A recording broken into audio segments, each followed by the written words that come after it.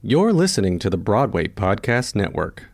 It is Ryan here, and I have a question for you. What do you do when you win? Like, are you a fist pumper, a woohooer, a hand clapper, a high fiver? I kind of like the high five, but if you want to hone in on those winning moves, check out Chumba Casino. At ChumbaCasino.com, choose from hundreds of social casino-style games for your chance to redeem serious cash prizes. There are new game releases weekly, plus free daily bonuses. So don't wait. Start having the most fun ever at ChumbaCasino.com. No purchase necessary. VGW Group. Void where prohibited by law. See terms and conditions. 18+. Hello, it is Ryan, and I was on a flight the other day playing one of my favorite social spin slot games on ChumbaCasino.com. I looked over at the person sitting next to me, and you know what they were doing? They were also playing Chumba Casino. Coincidence? I think not. Everybody's loving having fun with it. Chumba Casino is home to hundreds of casino-style games that you can play for free anytime, anywhere, even at 30,000 feet. So sign up now at ChumbaCasino.com to claim your free welcome bonus. That's ChumbaCasino.com and live the Chumba life. No purchase necessary. VGW Group. Void where prohibited by law. See terms and conditions. 18+. Hi everyone, this is Hal Luftig with my Broadway Podcast Network show, Broadway Biz, where every episode I will chat with my friends, some of the top theater professionals in the business, about the business of Broadway.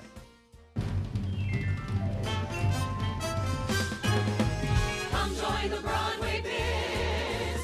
You'll be a Broadway whiz. You'll learn to raise cash to open your smash. You'll be all the rage from the pitch to the stage. In no time you'll know the business of show, the greatest job there is. So join our squad as we applaud Hal Luftig's Broadway Biz. Let's get busy with the Broadway Biz.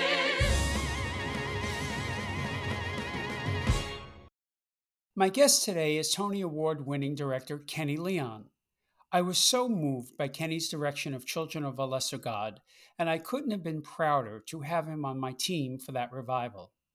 As a director, author, and founder of Kenny Leon's True Colors, Kenny brings incredible care and insight to all of his projects.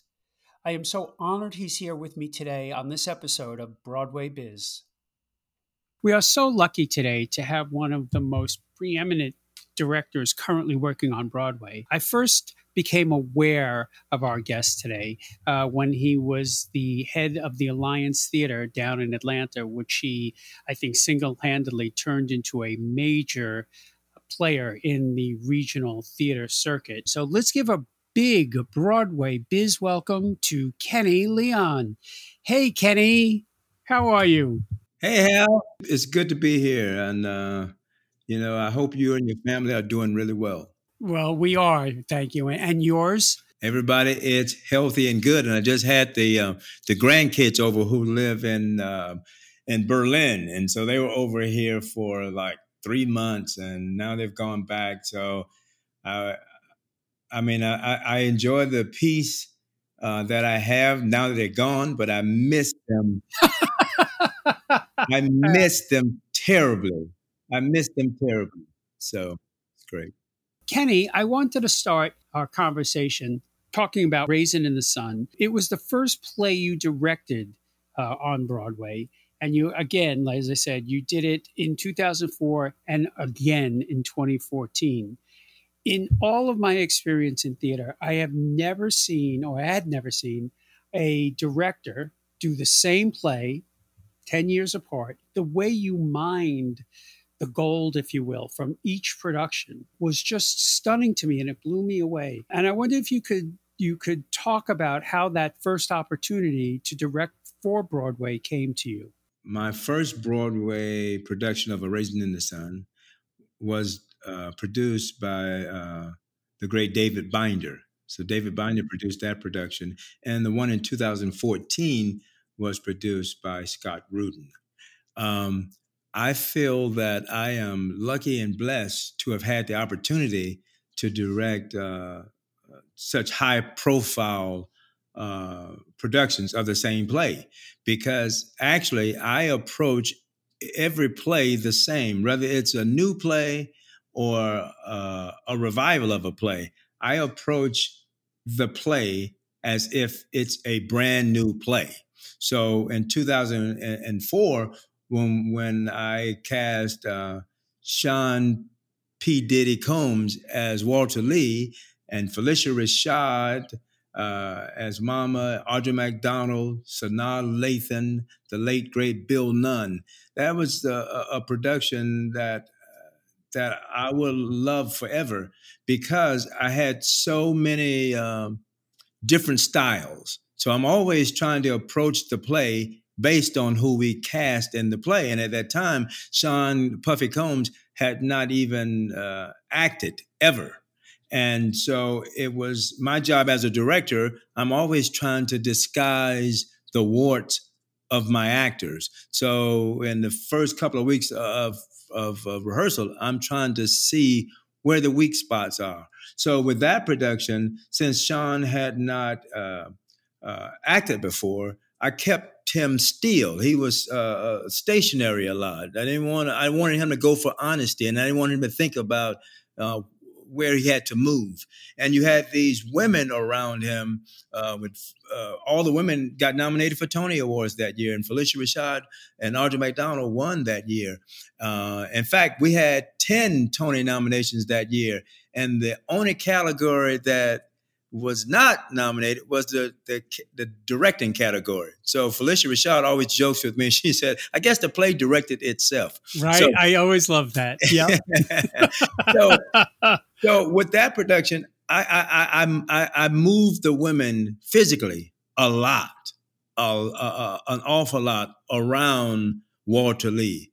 And in 2014, with Denzel Washington playing that role, I had him moving a lot, and I had the women stationary. In that production, you had LaTanya Jackson, Anika Noni Rose, and it was a great cast, very different. We were after the truth. And so I'm also thinking about what the audience is going to get from each production. So 2004 in our country was very different than 2014. 2014, the president of the United States was the first African-American. Barack Obama and Michelle Obama came to the play. And I'll always remember having a conversation with Barack, during the play. He would tap me on my knee and says, "Oh, wow, that music you got, that's Miles Davis. That's from his first album. Oh, wow, that tune there's from 1959.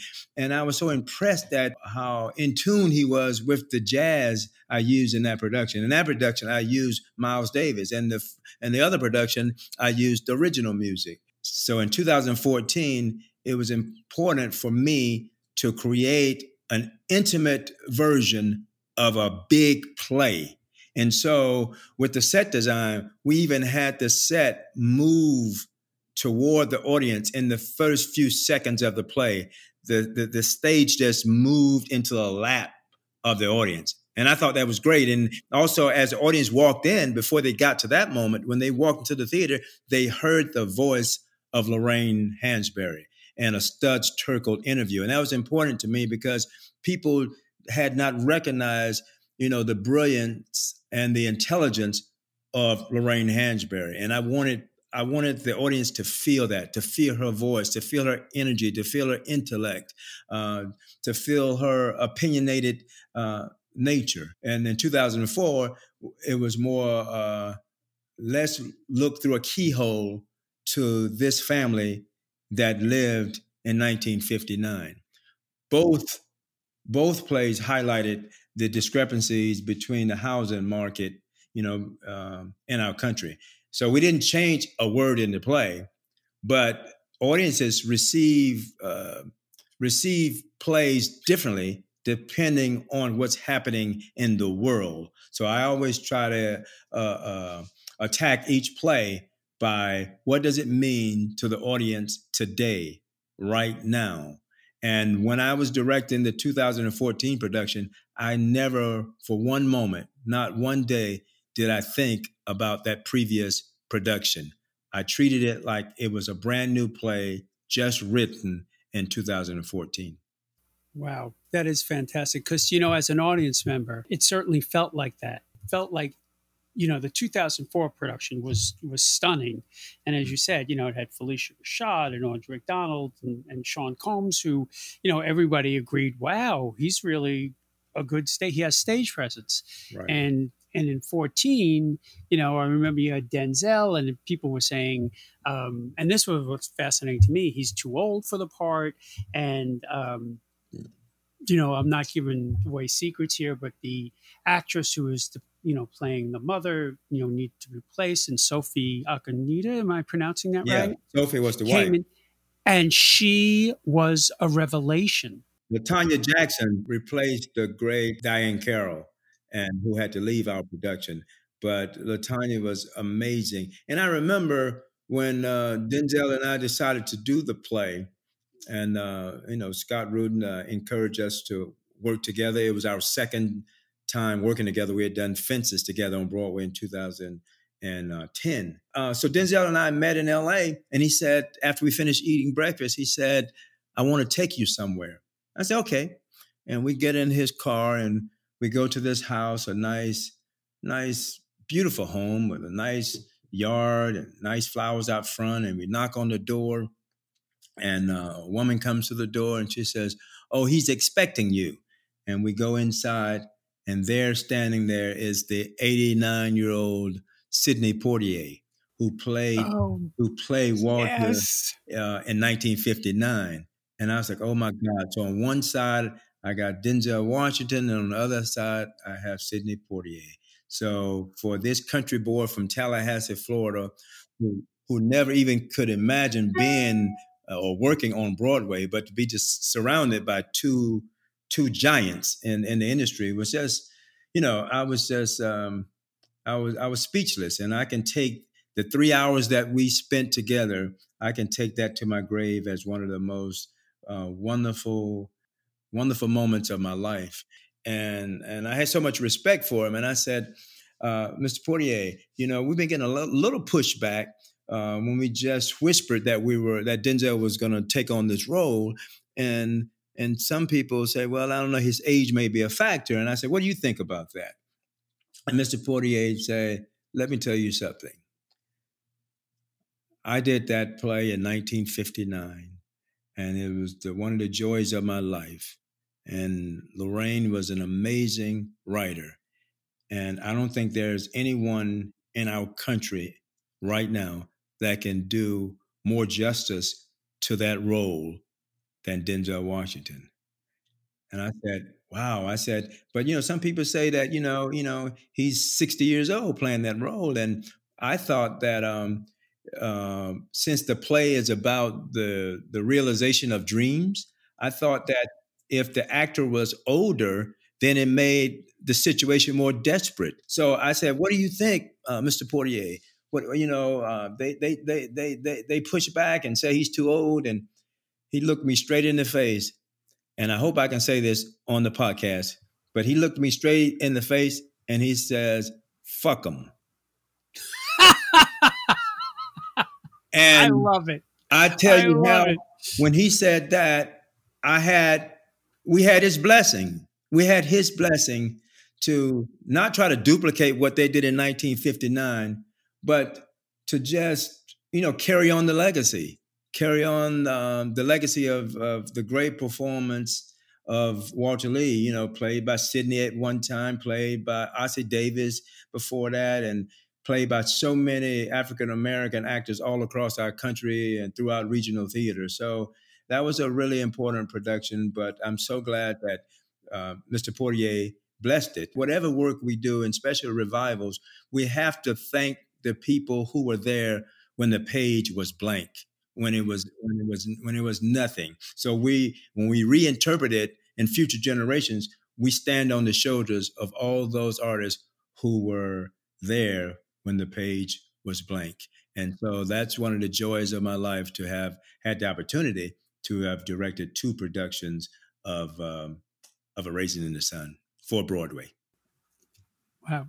I got to say, Kenny, publicly, I still find myself in awe when I'm around you and listen to you about how sensitive you are and how forward thinking you are, that Walter Lee at 60 is going to feel more desperate than Walter Lee at 30, because I never thought of that before, that an older Walter Lee would would have that desperation. I'm just so always amazed at your ability to look at things like that in a contemporary light, and bring in the original, like family, and learn from their experience. That's what makes you you, Kenny. That's what makes you you. And I'll love you to death forever for that. Kenny, I wanted us to take a step back in time and ask you what were some of your goals and how you became the artistic director of the Alliance, and when that happened, because you're so goal driven. And I don't think anything you do, sir, is done by accident or on, fly by the seat of your pants. So I'm interested in how that was for you, at the Alliance, and what your goals were for that theater. Well, as many people may or may not know, I did run the Alliance Theater in Atlanta for about 10 years, and at the time was one of the very few Black artistic directors running major artistic institutions. But that was not my goal growing up poor in Tallahassee, Florida. My mother was 15 years old when I was born, and she was pregnant with my brother, and my sister was 2 years old, and she headed south from Tallahassee, Florida, down to St. Petersburg, Florida, and she left me with my grandmother. My grandmother had 13 children, and I always consider myself as the 14th. And so that time was beautiful. That was a beautiful time in my life, when just growing up with my grandmother on a small farm in Tallahassee, sitting on the porch, watching cars go by, taking a bath in a tin tub after you warmed the water on the stove and poured it into a tin tub in the middle of the living room. And so that's how I grew up. And then later on, I went to live with my mother and stepfather down in St. Petersburg, Florida, and ended up being the oldest of five. Together, my stepfather and mother probably made like $10,000 a year. And so, I never knew I was poor. I didn't think of myself as poor, but certainly college was not even in the forecast. And I got involved with a program called Upward Bound, which was to assist poor income families, low income families, and guide us to college if we had college potential. And Angela Bassett, who grew up in my hometown, was also in this Upward Bound program. And so from ninth grade on, we were taking college classes on the weekends, and in the summertime we had to stay on a college campus and take classes and play sports and act in plays, and they guided me toward college. And I knew I was the first class. I integrated my class racially in high school. And so I spent a lot of time with my white friends. And so when it got time to go to college, I knew I needed to go to a Black college. I just wanted to know more about my own culture. And so I couldn't go to Tallahassee because that's where grandma and my uncles and aunts lived. So I went to the next state up. I had never traveled anywhere. And I went to Georgia and Atlanta. And in Atlanta, and Atlanta University Center, there was a Clark College. I was a student at Clark College. Across the street was Spelman College, which was all female. And across the street from that was Morehouse College, where Dr. King went to college. And during that time, I met people like Samuel L. Jackson, who was an older professional working with college students. And then there was his wife, LaTanya, who was there. And then Spike Lee was studying there. And so we all were friends. Angela Bassett, Kenny Leon, Samuel L. Jackson, all of us, Spike Lee. And that's where I kind of got the bug, and I was a political science major, but a theater minor. Long story short, I went to law school for a minute and then left law school and came back to Atlanta. So 6 or 7 or 8 years later, I'm still there, and I get the opportunity to direct a play. And there was a play called The Wishing Place. And it was a really odd, crazy play with snow in the living room and leaves blowing through the bathroom. It was a crazy play, but I loved it because as an actor, I felt like I was always just that slice of the pie. But as a director, I felt like, oh, I have to know what the pie is made of. How sweet are the potatoes? What kind of pan is it in? What are all of the ingredients? And I love that. And I said to the artistic director, I want to do more of this. And he said, Kenny, I don't think you have the skill set to direct. We think that you could be the next Denzel Washington. You could be just an amazing actor, but we don't think. And at that time, I decided to leave that company.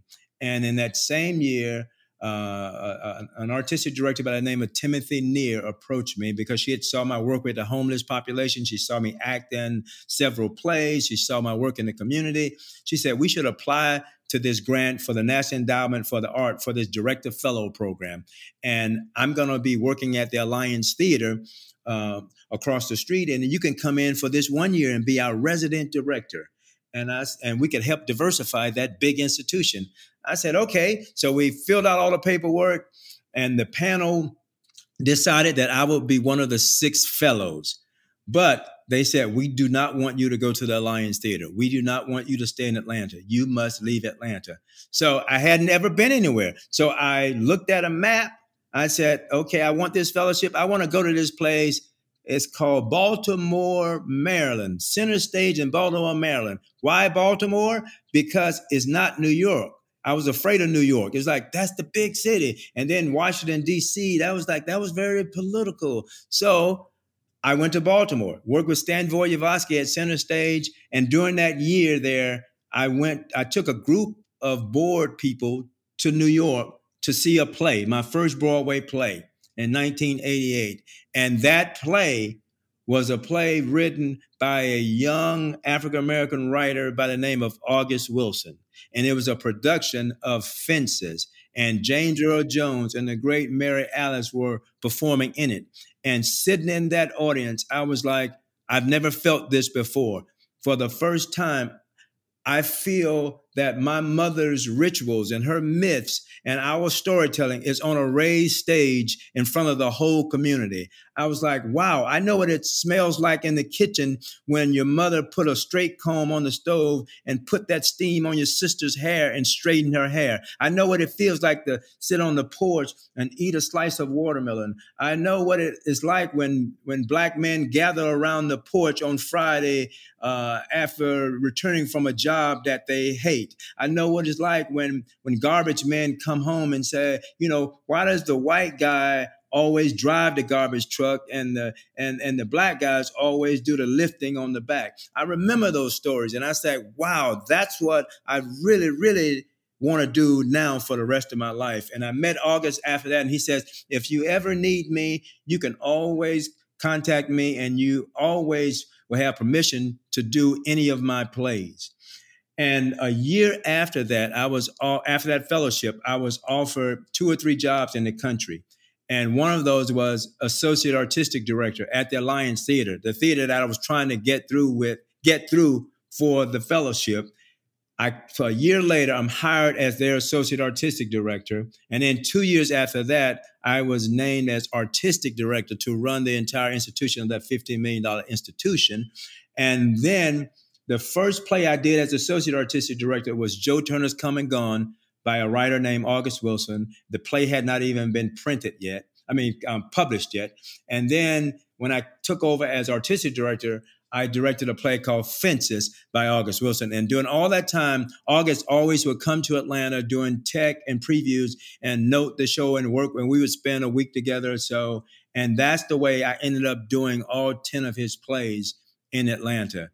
So that's my short story about the Alliance Theater. I ran that for 10 years, and I found out in my life that every 7, 8, 9 years, you should try to reinvent yourself. You should try to do something different, or you should energize the job that you're in. So I found that to be true. Starting at the Academy Theater, I was there for 8, 9 years. Then at the Alliance Theater, ran that theater for 10 years. And then I thought I was going to come to Broadway and just do plays in 2004. But, somebody put on my heart and spirit to start a theater company. So I started a smaller company called True Colors Theater Company, a theater committed to the storytelling of African-American writers. And now I'm no longer artistic director, but it has a wonderful artistic director there by the name of Jamil Jude, and we're in our 18th year. So I'm so proud of that company. I'm so proud of starting it. I'm so proud of my work with the Alliance Theater all those years, and I'm proud of the 12, 13, or 14 Broadway plays that I've done, including, Children of a Lesser God with you, which I couldn't be more proud of, and proud of that cast. And I remember we took the chance of casting Lauren Ridloff, who was a stay-at-home mom, deaf woman of color. We cast her, and now she's the first superhero in a Marvel picture, as a deaf woman. And so I take a lot of pride in sort of all of the work that I've done collectively with all of these great artists in our wonderful country. Yeah, as you should, Kenny, as you should, and congratulations on True Colors. It's you never cease to amaze me, even as I'm listening to what you're saying now, some of which I did not know, and you really do. You're like a chameleon, if you'll excuse the expression, but because you do reinvent yourself. It's not just words. I've actually seen it. You start in one place and you end up morphing into something else, which is all about genius and creativity. It was fascinating. And to that end, I want to back up for a second and talk about Children of a Lesser God, if we may. I want to know, if I may ask, what were your thoughts when you first read that play? When it was a first approach to you and you had to read it, what did you think about the play at that moment? Do you remember? Yeah, when I first read it, I remember the film version of the play, and I felt like, okay, this is a pretty good story about a deaf woman being in love with her hearing teacher, and I was like, I love love stories, so I'm going to commit to that. And I feel great that the Broadway world has approached me to direct a play that's not necessarily African American specific.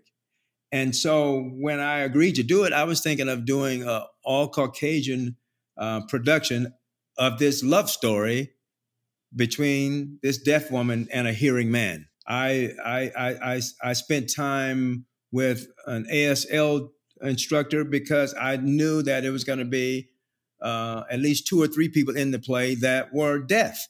And so I wanted to take these classes, and a friend recommended two instructors. And one of those people was Lauren Ridloff.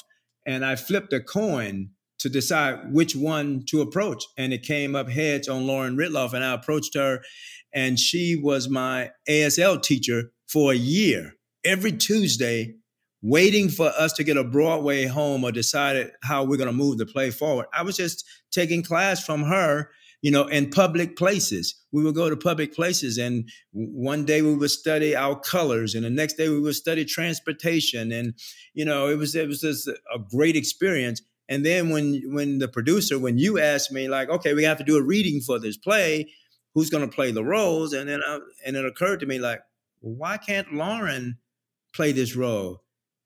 Oh, she's not Caucasian. Oh, right. But okay, but who says the woman can't be a woman of color? Okay. So then if that is a woman of color, we knew at the time that Joshua Jackson was going to play the hearing teacher. So, okay, so she could be in love.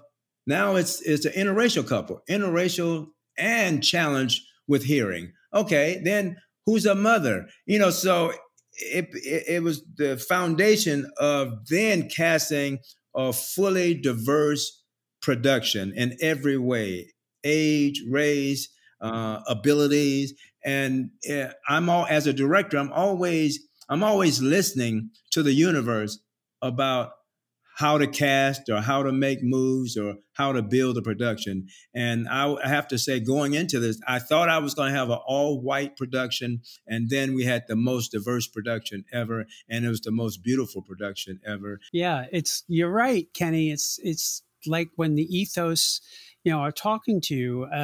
The reason we had that reading was because Joshua had to decide whether he wanted to commit to this part. I mean, it's a great part, but whoever played that part really had to learn ASL. He couldn't fake it. It would have been too insulting to the deaf community. Right. So he wanted to hear it read.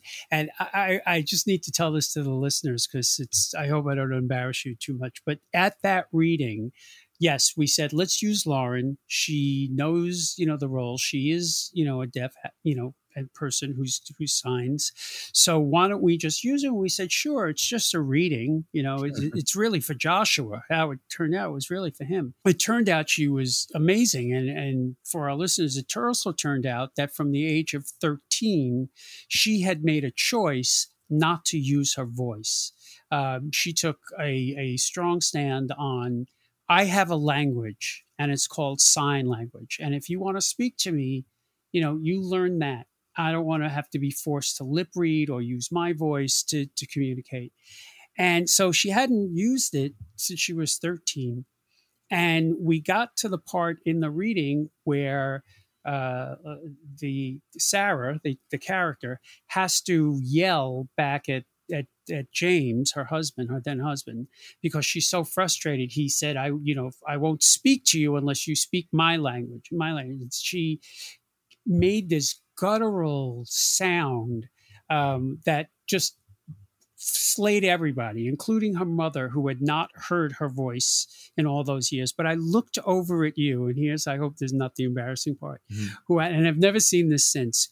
You, like everybody else, was so visibly moved and shaken. And I've never seen that before. And when I looked over and I saw you feeling that, I thought, this play is going to happen. This play is going to happen because it touched you. And I think when a good play is done, it has to touch the director in that way.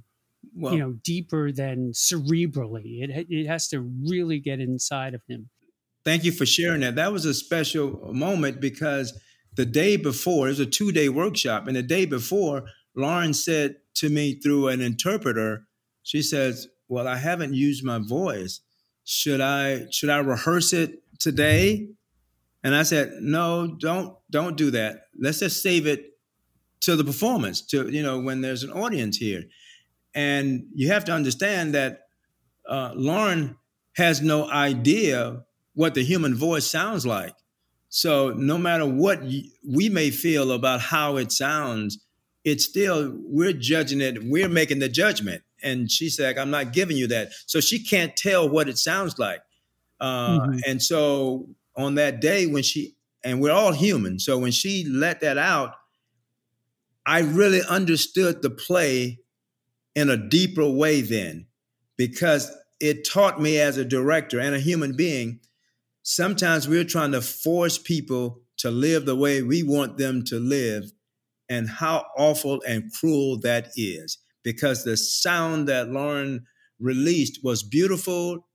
It was raw. It was ugly, but it was an ugly act from this hearing person making this person who was in love with him, this non-hearing person, try to communicate with him on his terms. And I'll never forget the last line of our play, which is, I'll help you if you'll help me. And I've taken that with me since that production. It's like, whether we're talking politics or we're talking about the differences in racial issues or gender issues, I think we should say to ourselves, you know what? I got to do my part. I'll go halfway and you meet me halfway, and then there should be some growth there. So actually, when you caught me teary-eyed and shaking, it was really a human moment where I realized how ugly we can be as human beings to each other. Right. It's true. It's true. And every time I saw the performance, it just melted me. And it was prophetic, Kenny, because it's sort of like where we are now about, in the Black Lives Matter movement. It's like, people want to be listened to. They haven't been listened to. And it's a very important lesson. Like, how do we listen to people who don't exactly speak what, our language or what we're saying. Continually think as we move further down, the road, especially in the theater community, I'm always reminded of that, the message of that play: listen, stop talking and listen. And that's what James kind of learns, at the end of the play. So, it is one of the most rewarding things I've ever done. And I thank you for that. Thank you. But now we're gonna hop skip over to the other side of the country and talk about Hollywood. You directed the TV version, the live version of Hairspray, and also The Wiz, both stunning productions. Can you talk a little bit about what the difference was for you as a director, as an artist, working in the two different mediums? Well, it's interesting that you bring this up on the day after the Emmy nominations, which were yesterday, and I received my first Emmy nomination for producing and directing American Son for Netflix. Congratulations! Thank you. I'm so proud of that, and also except for the loss of life, my mother lost. I lost 2 aunts and an uncle through COVID. And except for not being in the room with people like you or with my fellow artists, those are 2 major things now. And I hate that. But everything else about this pandemic and about this attention to issues of race or racism in our country, I think it's been great. It's been a wonderful moment for our country and our world to slow down, to stop, to be still, so that we can listen to each other and listen to ourselves, so that we may move to a more a beautiful place. I'm in a group called Black Theater United, and one of the things that we realize is that police reform and prison reform and community reform and reform in our industry in terms of race, it's all connected. So the tenets of Black Theater United is focused on the integration of all of that and how every area affects another. When I jump to the television side, I describe myself as a storyteller. So I say some things are meant to be on the stage, some things are meant to be used in a musical way, to express yourself through song. Some things are meant to be on behind the camera. So I'm always trying to figure out, where is the audience? When I'm in the theater, I know where the audience is. The audience is in the dark, breathing the same air as the performers. And it's a sacred place, which we will probably be the last one to come back, because the pandemic has taught us one thing, that we are one of the most sacred places. We are a gathering place to share our stories, to listen to each other. So everything about the pandemic is anti-theater. But I think when we do come back in our fullness, which I think we will, I think people will have a greater appreciation for that sacred, holy space we call theater, that gathering place to share and learn about each other. And so I think I love being in the theater. When I'm translating a piece of art to the camera, I'm saying, okay, these people are in their living rooms now. They're in their kitchen. So I have to tailor it to that. When we did The Wiz live and Hairspray live, the reason I didn't have an audience for The Wiz live, because people kept saying, why don't you have an audience? I was like, this is not theater. This is television. The audience is the people at home. So I want to tailor this for that audience. So I shot it in a way that would engage people in their homes. When we did Hairspray live, I had a little audience, because it lent itself to an audience when the scenes were outside. But when you had love scenes or when people were in their bedrooms, you couldn't have an audience. because I'm always thinking about the viewer, the experience that you're going to have if you're the audience. So where is the audience? Is the audience in a big theater? Is the audience in our homes? Or is an audience in a theater with the actors? So I love that I can do all of that. Like when we did American Son, we did the play first. And then when I made it a movie, I shot it totally different. Just like you said, those Raisin in the Sun was different from each other. American Son as a film was very different. My subtitle to myself for the film of American Son was A Mother's Worst Nightmare. So I shot the movie from Kerry Washington's point of view. What did it feel like for her to be in that room with 3 men, all with guns, at 4 a.m, and you don't know where your son is? And the reason that is called American Son, and the reason I never show, you never did see their son's face in this movie. And that was important to me because I think once we see someone's kid, once we see the face, we're like, oh, that's a black kid. That's an Asian kid. That's a white kid. And I wanted the people watching this film to say, what if their son was my son? What if all the kids in America, what if they belong to all of us? Let's look at these young people through the lives of mothers and fathers. So I wanted everyone to feel that this kid is their son, and that way you take the other kind of controversy out of it. So I love television and film, but theater is the one I could never give up. Well, that's great, Kenny, because we're not letting you go. You know, I'm gonna horse tie you, and you're gonna stay in Broadway. You know, it's funny that you said, you know, an audience and their reaction in different, you know, mediums. I was also very taken. You know, you did this wonderful production of Much Ado last summer in the park. And by the way, congratulations on your Obie win. But one of the things that I was so taken by in that production was your inclusion of the audience. It almost felt like, you know, on stage, the actors we were there like a third character. You know, they talked to us, they looked at us, and at one point I remember one of the actors asked the audience member a question. And it was fascinating to me. Do you, when you were doing that production, was that on your mind of how you can get this vast, because the Delacorte's a big theater, how you can bring everybody in, like scoop them up and you know, hug them towards the stage? I'm always thinking, I'm thinking about where the audience is. It's 1,800 people at the Delacorte.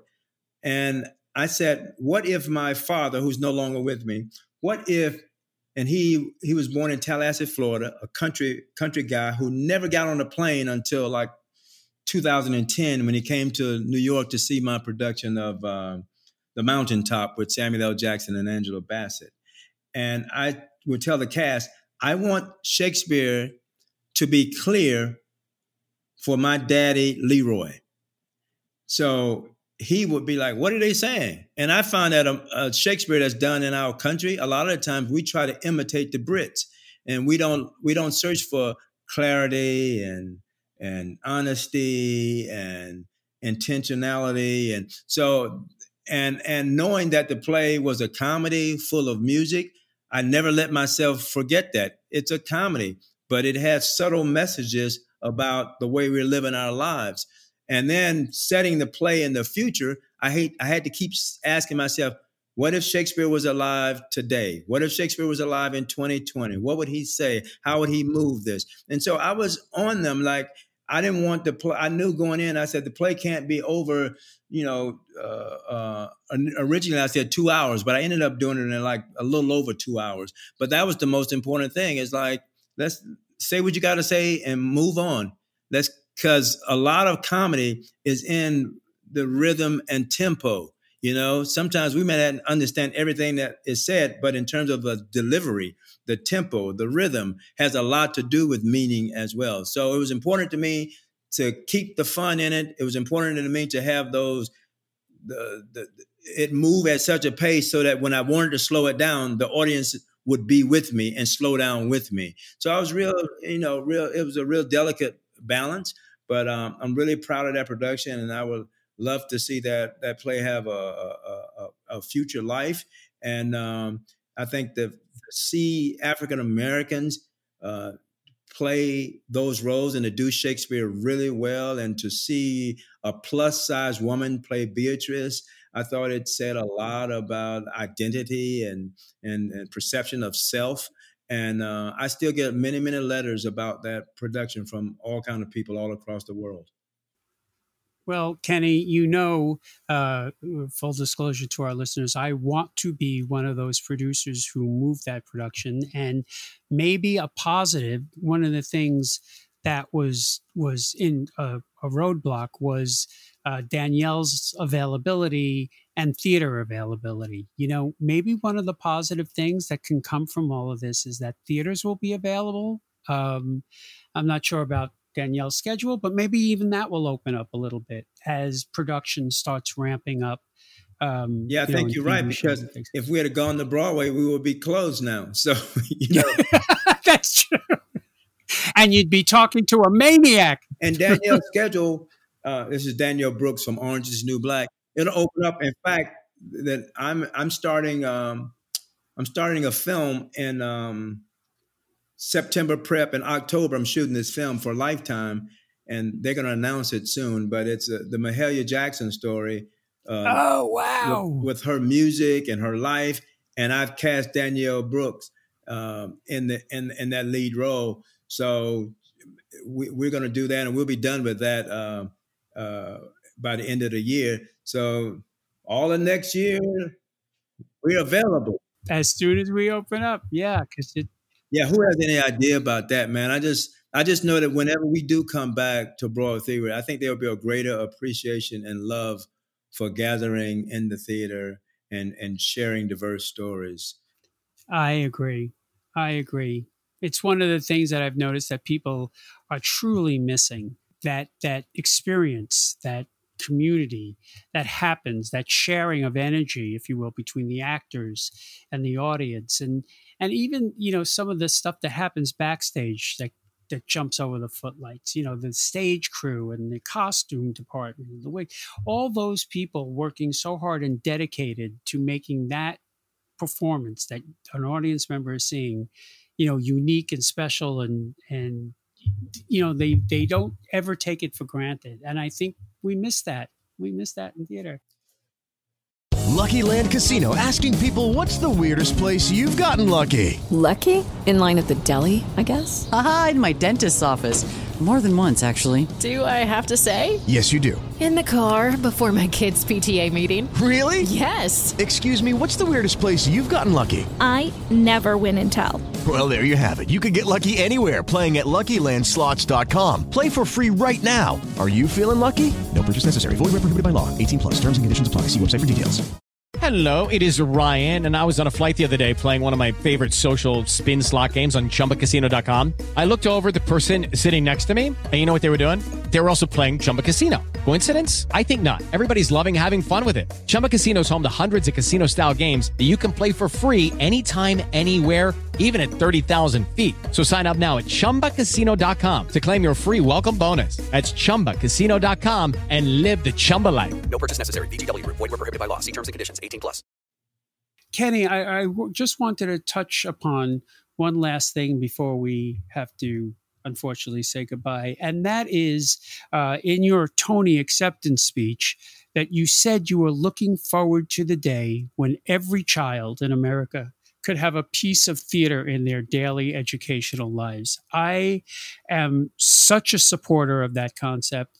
For the past 10, 15 years, I work with TDF to make sure that, on Wednesday matinees, whatever show I'm working on, a number of tickets gets donated to the school system so they can take, kids in the inner school system that would never have the opportunity to go see a Broadway play into, the theater. And I'm just wondering, clearly why that's important to you. And do you see a way forward for people like myself, producers, management, to be able to make that dream a reality? I do believe that uh, theater and art and music uh, should be important parts of every young person's life in grade school, in junior high, and high school.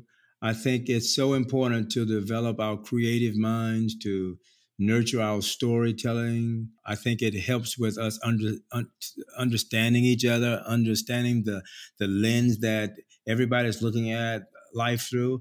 I think when I talk to young people, I hear young people talk about uh, challenges with being transgender. I hear the voices of young gay people. I hear the voices of the people of color. And I think that theater and storytelling, that would uh, help those lives and those minds stay healthy. I think that the Broadway producers assist in a lot of that, not only in Broadway when they're on Broadway, but also assisting when the shows tour around the country, and to make sure that our young people get to see them. A big part of what we need to do is just make sure all of our young people feel good about their life and their stories that they have to share and contribute to the world. Beautifully said. And especially now, listen and encourage and support, playwrights, directors, artists, actors, of color, to support the notion that they get to tell their story. Hal, it's important to me that every American life have equal access and equal worth, and we need to take the judgment away from it. And I think we need to be truthful about our past, our history, and some of us, we need to study a little more in terms of knowing our history and how it got from 1619 to 2020. And we have to admit that white racism in this country is foundational. That the country began on the foundation of like, okay, we need to sell this cotton. We need free labor. We need that. So that's the truth. Let's admit what the truth is. And only from admitting to what the truth is can we create a much more beautiful life for our grandkids. And that's what I want to be a part of. I want to be a part of making a much more beautiful country where every life has equal importance and equal beauty, and it's all there. The beauty is there. We just have to realize it and help these butterflies fly. Yeah, I'm with you, Kenny. And anything I can do, I give you my word, my pledge. Anything I can do to help support that notion or help you support that notion, I'm in. This has been amazing, as I hoped it would be, because you are one of the most amazing people I know. But before we go, I ask every one of my guests these three, I call them rapid fire questions, and I'm most interested now to hear your answers to these. And here's the first one. Kenny Leon, what is your favorite musical? The Wiz. As a director, as an artist, in any role that you've been in the theater, what was the wackiest moment, the weirdest, funniest, bizarre thing you ever experienced in the theater? Do you have one? Can you recall? I remember one time I was doing a production of Fences, and when you have diverse groups of people together, they respond different. So for Fences, it was a large group of Black audience members that were at this one performance, and they were, they talk back. They talk back to the audience. They are engaged, and then your traditional audience, sometimes they don't understand that. So I remember these two women just got up arguing in the theater because the black woman was enjoying herself too much. And they had this big argument. She said, don't you laugh out loud like that. You can't do that. I pay good money to sit here and you can't laugh like that.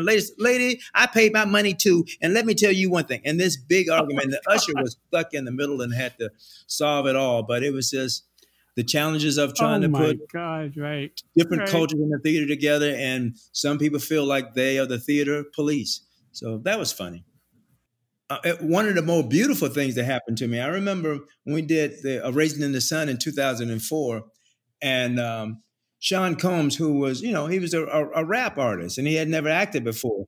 So he felt a lot of pressure to play every performance. So he played every performance until this one Sunday, he was really sick. He was just very, very sick. And he had to end up, in the bathroom every few minutes, and he was just sick. And we begged him, your understudy, Billy Eugene Jones is your understudy. He's ready to go on. Don't worry. No, I'm going on. And he did the play in serious pain. And he did the first act, and he was just in pain. And then it came off at intermission, and the doctors just wouldn't let him go on. And so you had to drag him off stage. And then Billy Eugene Jones went out and did the second act. And that experience of seeing this actor who's new to acting, who gave everything he had, and then an actor who was his understudy, who was a really trained actor to get the opportunity to go on as well, that audience that night had a special, unique performance. And I'll never forget that performance of the two Walter Lees. The audiences love that. We in theater, producers, directors, they, are horrified when that happens. But the audience, it never ceases to amaze me. They love it when the set malfunctions, when an actor has to be replaced. They just go crazy for it. It's, and I think it's because they know it's live. As a director, I was happy that it happened, that we changed actors in the middle of the show, as opposed to at the top of the show having to announce that the star is not going on. So it was like, the perfect in, both worlds. Well, Kenny Leon, I cannot thank you enough for joining us today.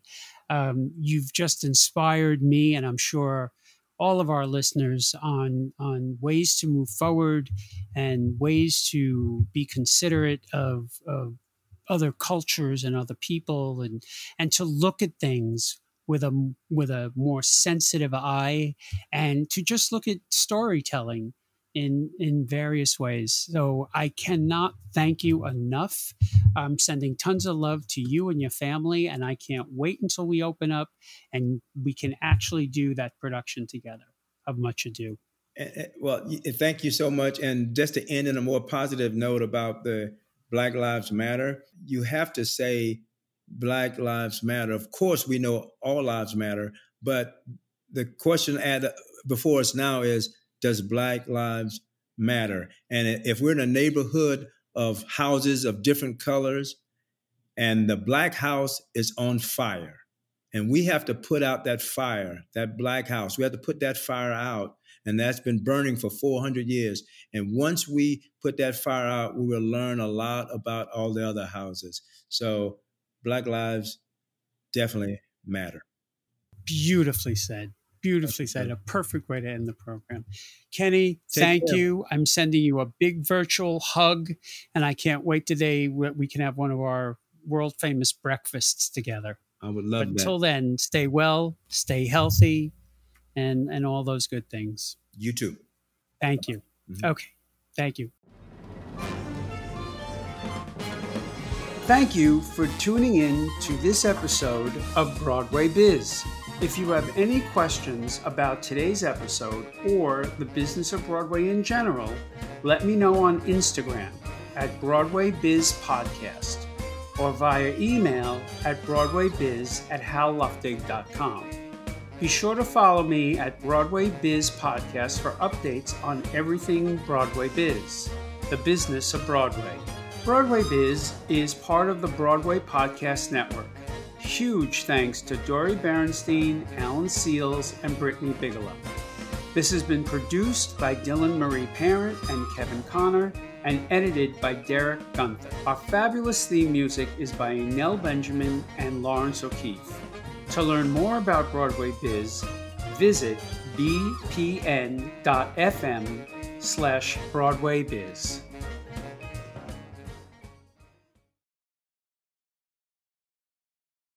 Hey, it's Leslie Odom Jr. here on the Broadway Podcast Network to tell you about the Rise Theater Directory, a program of Maestro Music. Rise is a national online resource designed to connect and empower backstage and administrative and creative theater professionals from underrepresented backgrounds. If you work or aspire to work in the theater community, this can help you find your next project. And if you hire theater professionals, search the Rise Theater Directory to find your next team. Create your profile now and get more information by visiting risetheater.org. That's theater with an RISETHEATRE.org, because only together we rise. Lucky Land Casino, asking people, what's the weirdest place you've gotten lucky? Lucky? In line at the deli, I guess? Aha, in my dentist's office. More than once, actually. Do I have to say? Yes, you do. In the car before my kids' PTA meeting. Really? Yes. Excuse me, what's the weirdest place you've gotten lucky? I never win and tell. Well, there you have it. You can get lucky anywhere, playing at LuckyLandSlots.com. Play for free right now. Are you feeling lucky? No purchase necessary. Void where prohibited by law. 18+. Terms and conditions apply. See website for details.